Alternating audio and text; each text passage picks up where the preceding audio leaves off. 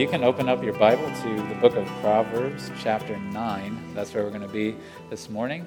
We, for a few weeks now, have been in the book of Proverbs, and we're going to be in it several more as we roll through the summer. We are doing this a little bit different. We're going not necessarily like chapter by chapter, but we are doing more theme by theme. This book sets it up. It's set up better to do that. So we're in chapter 9 this week. We'll probably bounce back a little bit and forward as the summer goes on. So I just wanted you to know that as we're not going through this book exactly like we normally do and like we may prefer to go verse by verse and chapter by chapter. But we are in Proverbs 9 this morning, and we'll look at most of that chapter together. You'll see why when we read this in a moment, but this week this text was having me think about something I've seen depicted, and you probably have too, in a lot of either like cartoons or television shows or movies. And it's this visual of someone who's having these internal struggles and trying to think about what to do and what's right and what's wrong. And they have these, on one shoulder they'll have an angel sitting that maybe looks like them. On the other shoulder they'll have a devil looking or an evil being that looks a little bit like them as well, who are each vying for the attention and the allegiance of that person.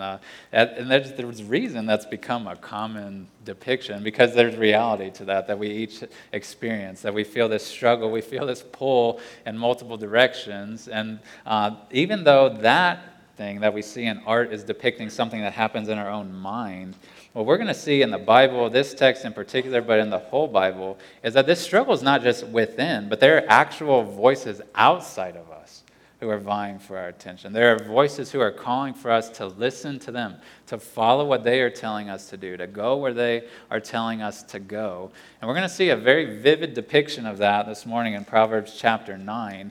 But what we're going to see here is it's nothing new when Solomon's writing this and telling his sons this story in Proverbs 9. This has been something that's two voices speaking. It's been true from the beginning of time. If you go back to the very beginning of the Bible, you read in Genesis, the first few chapters, that for Adam and Eve, there are two voices that are speaking very clearly to them. There's their Creator who speaks first to them, who gives them commands like to be fruitful and multiply. And he says, I've given you all of the trees of this garden to eat, but do not eat of the tree of the knowledge of good and evil. And so they have his voice speaking very clearly to them.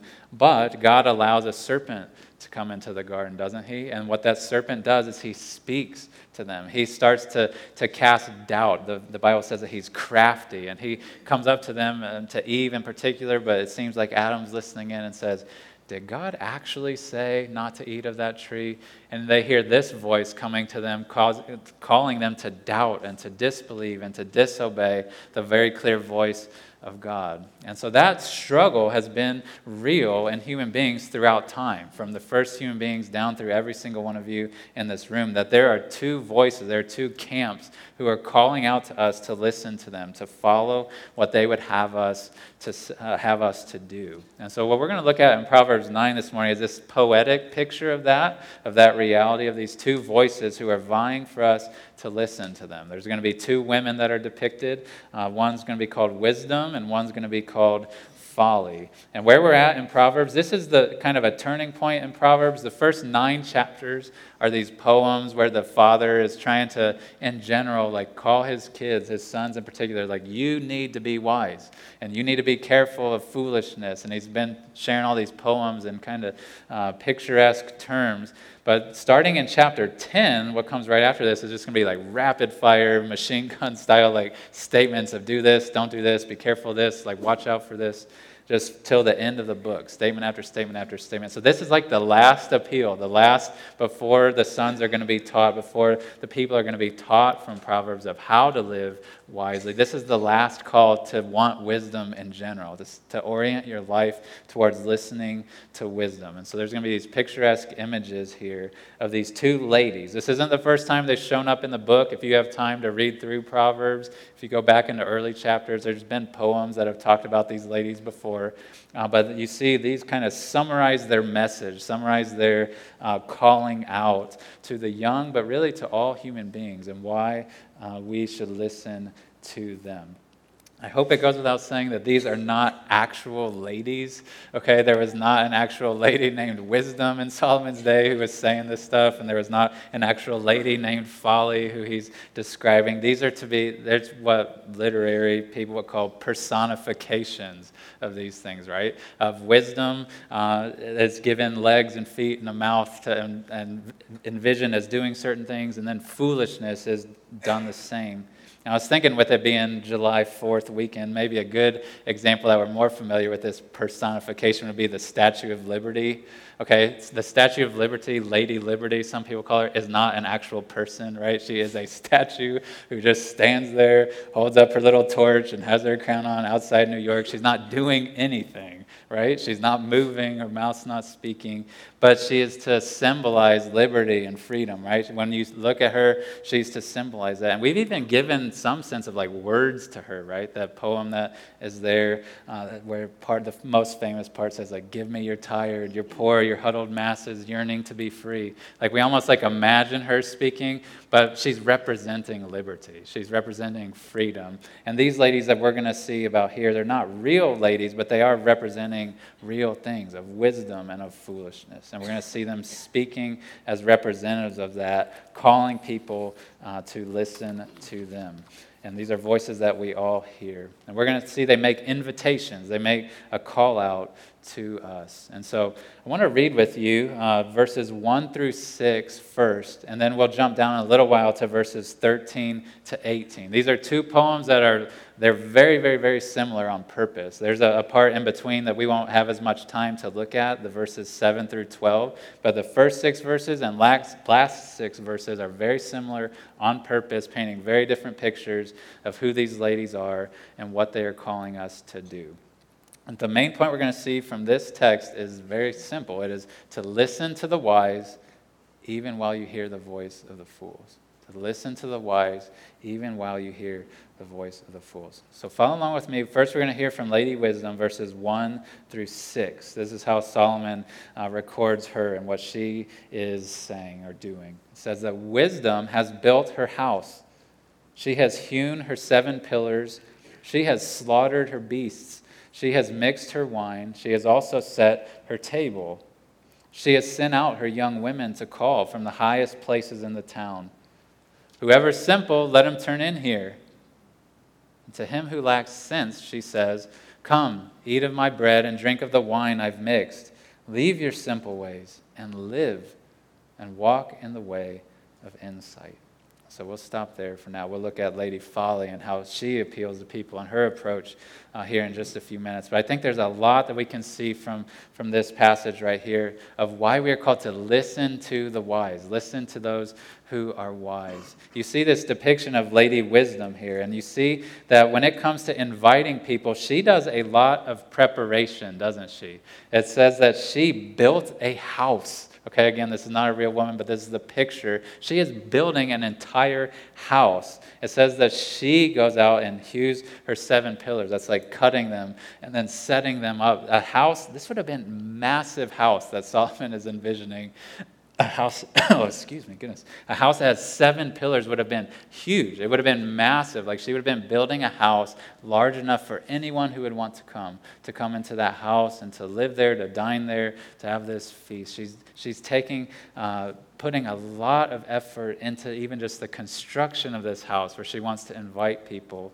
And then she goes to, in verse 2, you see her preparation continues, that she slaughters her animals. Yours may say sacrifices animals, and that she's preparing meat for her guests, which may have been a luxury for them. She's preparing meat. Her animals, she is sacrificing them, killing them, preparing them for the guests that would come. And when it says that she mixed her wine, we may be tempted to think that that's like a way to get away with like watering it down, like adding water to the soup or something like that, like added water to the wine to water it down. When this is talking about mixing it, it's actually making it better. It would have been like adding honey or herbs, things like that, into their wine that would have made it sweeter and more pleasant for the guests who would come. And then verse 2 ends by saying that she set the table. So she has done all of this work. She's built the house. She's killed the animals. She's gotten the wine ready. She's set the table. And then you see when it comes to the gathering of guests and getting people to come to her, that she goes to them. She goes out and pursues them, right? And she doesn't just do it as one person. She wants as many people as possible to come and learn wisdom and to grow in wisdom. So verse 3 says she sends out the ladies of her house to go all around the city and to call out to people who are simple, saying, hey, turn into this house. Come into Lady Wisdom's house. She's ready for you. And so she wants anybody who will come to come. And so she sends out messengers. And then her invitation to them, what she is telling them to do, she invites them, verse 5, she says, eat of my bread, drink of the wine I've mixed. And we already know she has meat available from verse 2. So it's like this feast she's inviting them into, not some shoddy meal, like some glorious thing that she's inviting them to come to. In verse 6, though, she says, leave your simple ways. And so she's wanting them to turn away from their foolish, their simplistic ways of living and to come to learn from her. And note in verse 6, she says, leave your simple ways and live. That's ultimately what she's offering them as life. And if you look down in verse 11, which we don't have a ton of time to elaborate on, what she is promising them is long life and health in their life and a blessing that will come to them if they will turn and listen to her. It's not just to have a nice meal and nice wine, it's to have life, to have the life that God intended them to have as his creation. And she is honest. We're going to see Lady Folly is not honest. Lady Folly cannot deliver on what she says she'll offer her guests, but Lady Wisdom can. She's prepared this place. She is offering them life, and she can deliver, as we see in verse 11, that people's days will be multiplied if they come to her house, and years added to their life, that there will be this blessing that comes to those who take her up on her invitation. And again, this is not an actual lady. This is to be symbolic of those who are wise, whether it's Solomon himself as he was teaching, or whether it's parents who are teaching, or now as we're in the church age, pastors and teachers and disciplers who are teaching. This is to represent those who are wise, investing in those who are not, those who are fools, or those who are simple. And the dad in the book of Proverbs has been appealing to his sons throughout. This is not the first time. To listen to the wise people in your life. Whether it was him and his wife as their parents, or whether it was to others, to listen to the wise. And here he has the final culmination of this Lady Wisdom offering to guests to come and listen to her. Because God's wisdom, I want to think about this a little bit. God's wisdom, his teaching of us how to live in this world, typically comes through humans. It comes through this book first and foremost, but often the wisdom of God comes through actual people in your life. Whether it's your mom and your dad, or your friend, or your coworker, or your pastor, your counselor, your life group member, your Sunday school teacher. God's wisdom comes through human beings. And Solomon wants his sons, and God would want us to be on the lookout for who are the wise people in my life. Like, who are the people that God will be giving me wisdom through, and who may be people that are leading me into foolishness. He wants us to be on the lookout for those, and then when we know who they are, to listen, to pay attention to them, to sit at their feet and learn from them, like these folks were coming to Lady Wisdom. But that begs the question of, how do we know who those people are? Like, if we're supposed to listen to them, how do I know who is wise and who's not? Thankfully, we're not just left to wonder that and to speculate whenever I come across a person. Is this person really wise, or is that person a fool? Like, do I need to listen to them or not? We're not just left to wonder. I think there's some sense in which we just have an intuitive sense of who is worth following and who's not. There is a conscience that God's given to us, a natural ability to see what is right and what's wrong. I may compare that when you hear somebody's voice. Imagine back before cell phones were invented, okay, if you were alive back then. I know some kids may not be. But it used to be when the phone would ring, you would pick it up. You'd have no idea who was on the other end, right? And you would pick it up. But before they would even say anything, often you could tell who it was, right? Just by the sound of their voice. There's something about a voice, I think this is correct, a term called the timbre of somebody's voice, where it's like, even if it's the same pitch, same volume, there's some unique feel to that person's voice that you can just tell, oh, this is Fred. This is this person. Like, this is who I'm talking to, where we have this intuitive sense of who this person is and whether they're trustworthy or not. then I think the same can be true of when it comes to the voice of the Lord or the voice of the enemy. But we ought to not just depend on our own intuition, because we can be fooled. I have been fooled many times in thinking somebody is a voice of the Lord in my life and they ultimately are shown to not. Or someone is such a fool, I think, like my mom or dad, but they ultimately are shown to be very wise in what they were saying to me. So we don't just rely on our own perspective, like, hey, trustworthy person, not trustworthy person. Ultimately, we need to listen to the content of what the person is saying, right? Not just what feels right or feels trustworthy to us, but what are they actually telling me? What are they actually calling me to do or telling me to believe or telling me to feel?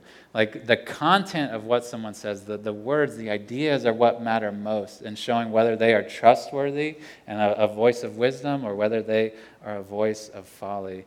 And the way that you can judge the content of their words is very simply, and this ought to be no surprise to us, is does their words match with what God's word says? And I don't care how wise you think a person is, if they are calling you to do something that God has called you to not, they are a fool, and you would be a fool to listen to them.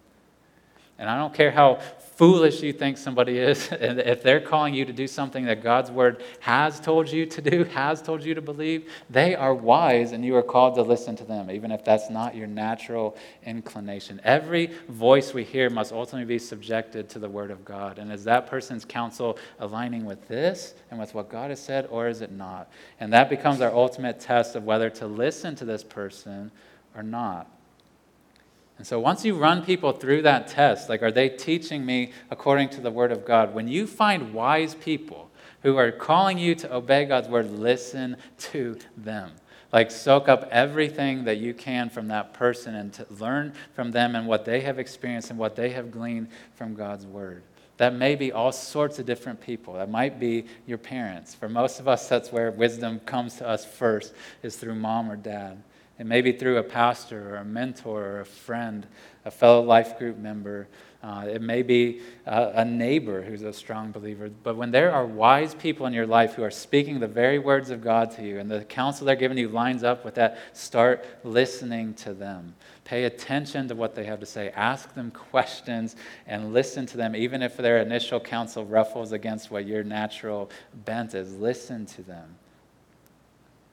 And before we move on to Lady Folly, I want to point out one thing, though, is that we are called to listen to the wise. That is very evident. But I want us to see this implication in this passage that we are also called to be the voice of wisdom for others. Every one of us is called to listen to wise people. I don't care if you're 5 or you're 80 in here. You are called to listen to wise people. But for many of us in the room, if we've started to receive wisdom from God, if we've been living in this house of wisdom and learning and growing, you are called to share that with others. You are not called to just sit on that and delight in this feast. You are called to be like a messenger that she sent out to go out and call more people to come and listen to wisdom. To take what you've learned and the beauty you've seen in her house and go tell others to come in and follow. That is a responsibility that we have as parents, as pastors certainly, but as every Christian. We have a responsibility to not just listen to the voice of wisdom, but be the voice of wisdom to others.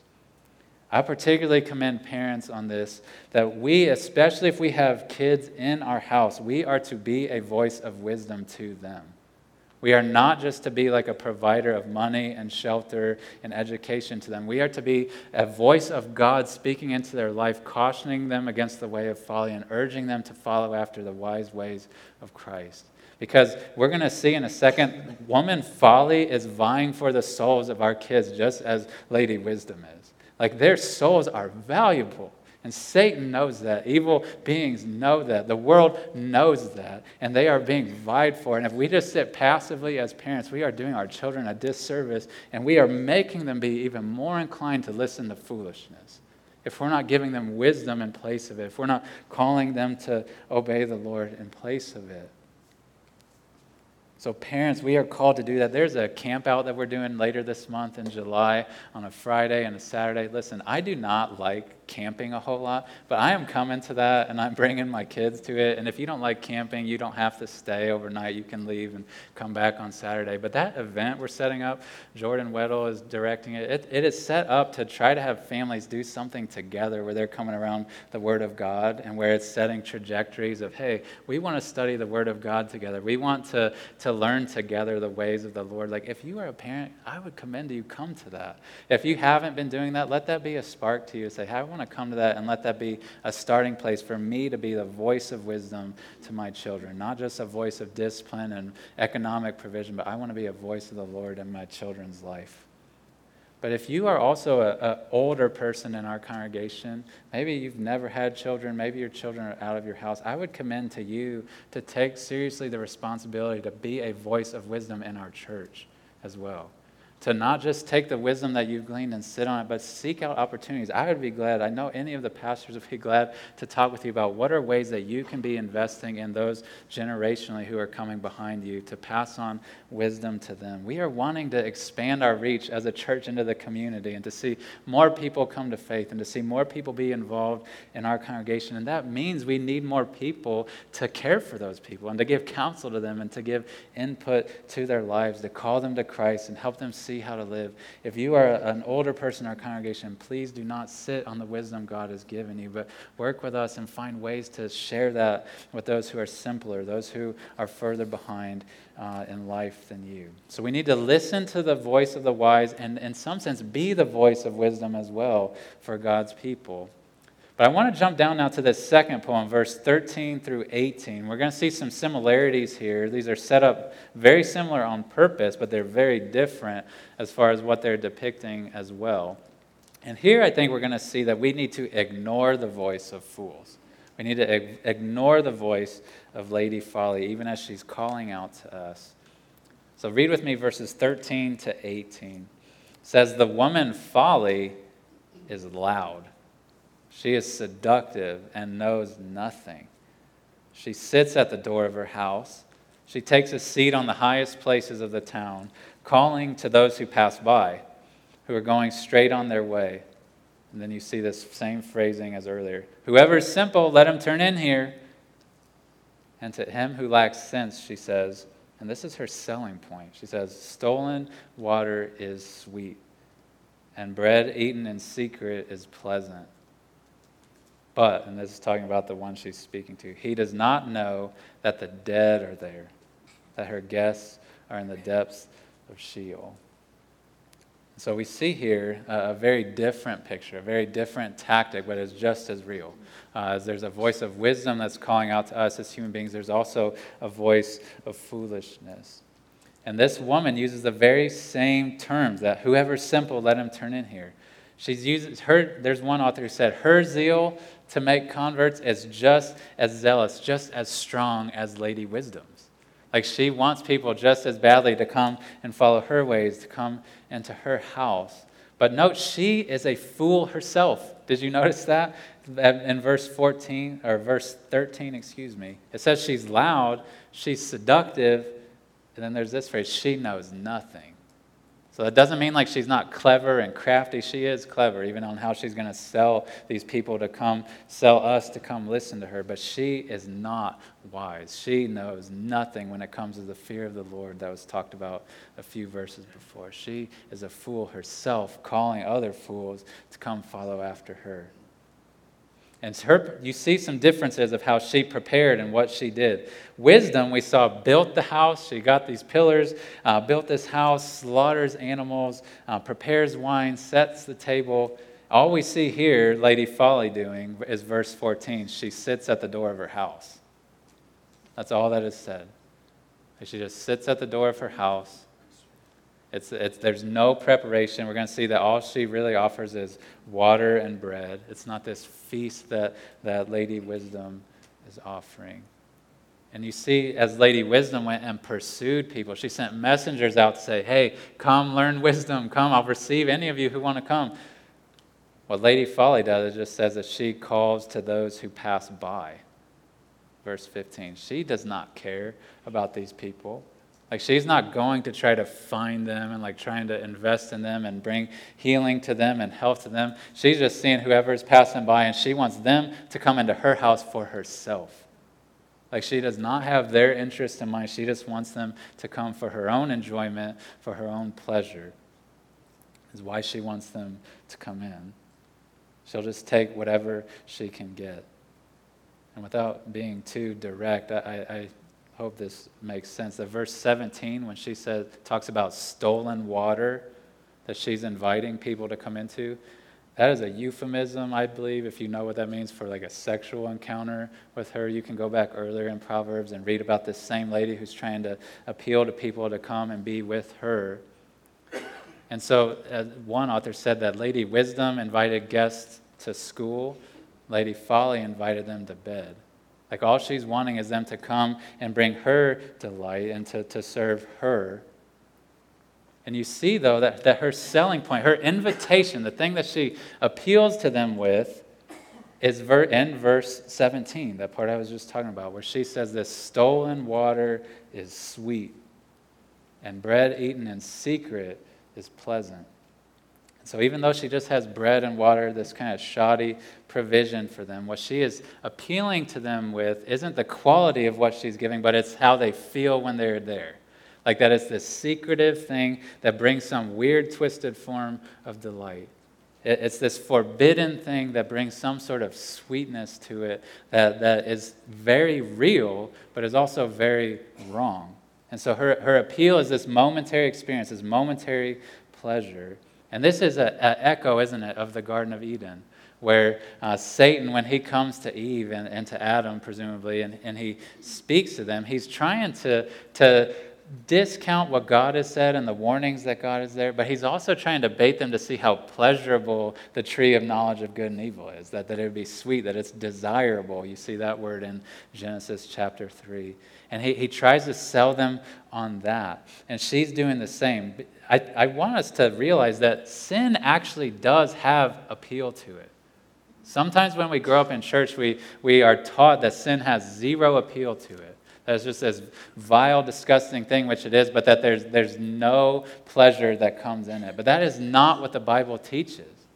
She is selling this young person. Folly sells us on the pleasure of sin. It is real. Like the Bible, read in Hebrews, it talks about the fleeting pleasures of sin.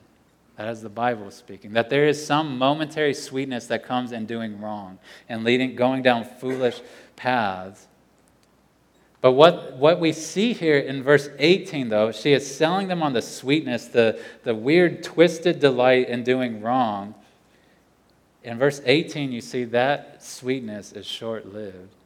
Because it's implied that if he was to walk into that house, or when he walks into that house, it's not going to be some party and great joy that's in there. There is death. There are dead bodies in there. It is a way that leads to hell itself. And Satan loves to bait us. He loves to bait us with the momentary pleasure of sin, the delight that comes to us from disobeying God, of following the voice of fools. And he he tricks us into forgetting that hook that has that nice worm on it is a hook. And when we bite it, it may be pleasurable for a second, but that hook is set and we are getting drugged into destruction. We are getting drugged into death. But we are fools because we just see the momentary pleasure that is there and we run after it. That is the tendency of our human heart. And we need people to call out to us, don't bite that hook. Do not go after that cheap, shoddy, momentary pleasure that comes. Remember the commands of God and remember the promises that he offers you are way better. The delight that he offers to you is far surpassing that. I was thinking yesterday, this is somewhat of a cheesy illustration, but I was thinking about fireworks. I don't know how many of you watched the fireworks last night, but I still, to some degree, don't like fireworks. I feel like a little kid. I get a little bit scared of stuff. But if you think of fireworks, there's what kids typically like is the bright, shiny part, right? Like the boom in the sky, like that they can see all these colors sparkling and whatnot. But what scares kids is the sound, the boom that comes after it, right?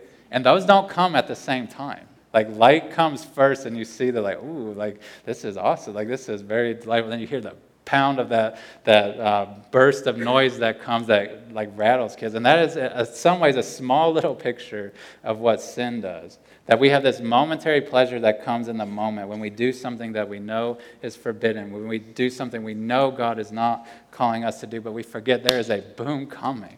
Like you see this throughout Proverbs, that there is judgment of God that comes to us if we don't turn away from our sin. If we keep delighting in that over and over, there is judgment that comes for us. There is a boom that will be laid on us. It is a haunting thing. And Solomon wants his sons, and God wants us to see that we have this world that will appeal to us. We have these voices we will hear. You are hearing today voices of fools who are calling you to listen to them, calling you to do what they want you to do. But we need to be wary of their tactics, to be wary that they're not telling us the whole truth. They're selling us on something that will not last, that will not delight us. I remember as a kid those voices of foolishness that would call on me or tempt me to like do what seems simple now, like cheat on a test, or like to steal something little from a store, to make fun of another person secretively.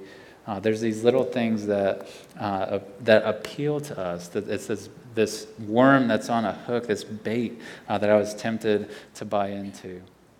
But there are things as we get older and more sophisticated, there's still voices of fools, foolish voices that cause us to walk away from the Lord and the way He's called us to live. There are advertisements, are probably the most obvious, simple example, that teach us to be enamored with the latest possessions, the latest fads, the latest clothes, the latest cars, the latest jewelry, and acting as if we'll give all our money over to that, it'll make us happy. And it may in the moment, but it will not bring you lasting pleasure. There are movies that depict glamour and violence or sexual liberty or wealth as a valuable pursuit to the negligence of the commands of God, and we're tempted to buy into that view.